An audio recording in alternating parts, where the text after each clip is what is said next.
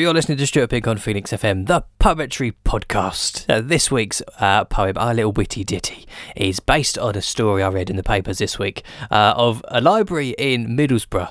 The librarian there was very surprised one morning to come in and find a book abandoned in the returns pile that was checked out in 1962 and has disappeared off the face of the earth. No one has seen it ever since.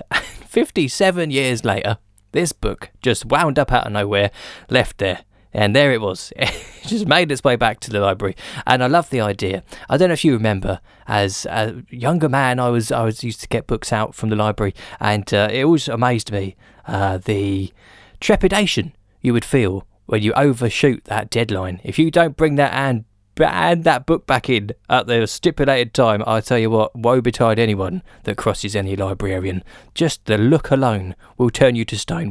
We used to have a librarian where I used to live, and you were terrified of her. All she'd have to do was just shoot you a look and put her finger up to her lips, and there was silence in the room. Like, you can't mess with these librarians. So I love the idea that somebody was just so terrified that they overshot the time frame to hand in a book that they left it for 57 years until they built up the courage to hand it in.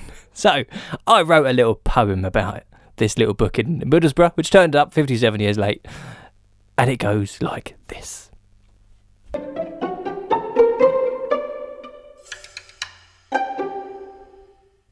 If you like to read, if your head is always in a book, then there's a very special place indeed where you should go and look. The library, of course, is a wonder to be found. But be quiet when you find it, 'cause you mustn't make a sound. They'll lend you, free of charge, any book that you desire. Almost anything ever written is available to hire. But the library has one rule in this literary pact.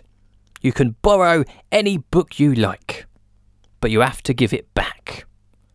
And if you break that rule and cross that sacred line, if you don't return the book within the stipulated time, then you'll never be forgiven, the subject of such hate, because there's no worse sin on earth than a library book back late. You'll forever be condemned for such a wretched crime, and for every week that passes you incur a bigger fine. So it's hardly a surprise that in the face of all that shame, some go into hiding. Some even change their name. But living life in exile is no straightforward task, and for someone, only recently, it became too much to ask. It was 57 years ago, December 62. The Queen was 36, and the Osmonds were brand new. And in Middlesbrough Library there was a little book that back in 1962 somebody had took. Was it just a passing fancy, or a dedicated scholar? To the library it didn't matter, because anyone can borrow.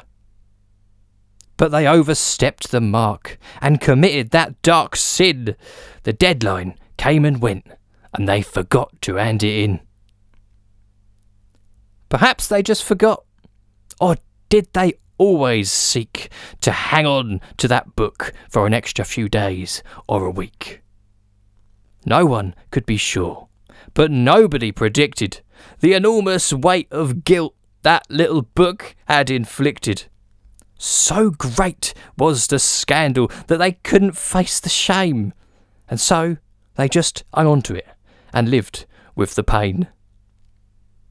After 57 years, they'd amassed a hefty fine, but you just can't put a price on such a hideous crime. It seemed this was the end. The book lost, missing in action. But the coronavirus pandemic sparked an interesting reaction.